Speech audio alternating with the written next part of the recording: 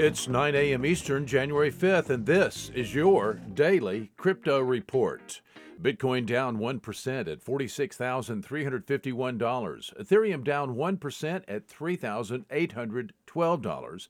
Binance Coin down 1% at $512. Those are your leaders by market cap. Top gainers in the last 24 hours. Meta up 18%, Internet Computer up 12%, and Coin98 up 12%.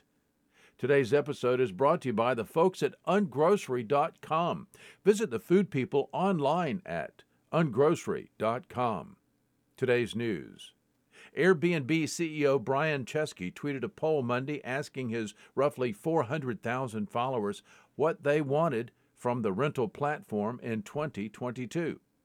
Chesky revealed today the majority of respondents want to be able to pay with Bitcoin or other popular digital currencies when renting their next house or apartment on Airbnb. The non-fungible token market is gaining momentum as the next frontier in collectibles, gaming, and the Metaverse.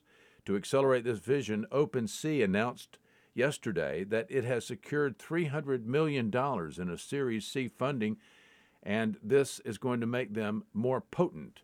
OpenSea is a digital market based on the Wyvern protocol, which comprises custom-built Ethereum smart contracts that are expressly created for buying and selling unique digital assets. The marketplace was established back in 2018.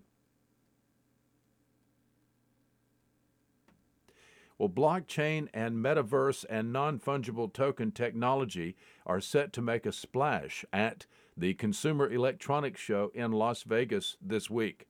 The Consumer Electronics Show is an annual event that features exhibitions of the latest tech advancements and keynote speeches from giants such as LG, Samsung, Amazon, and Sony.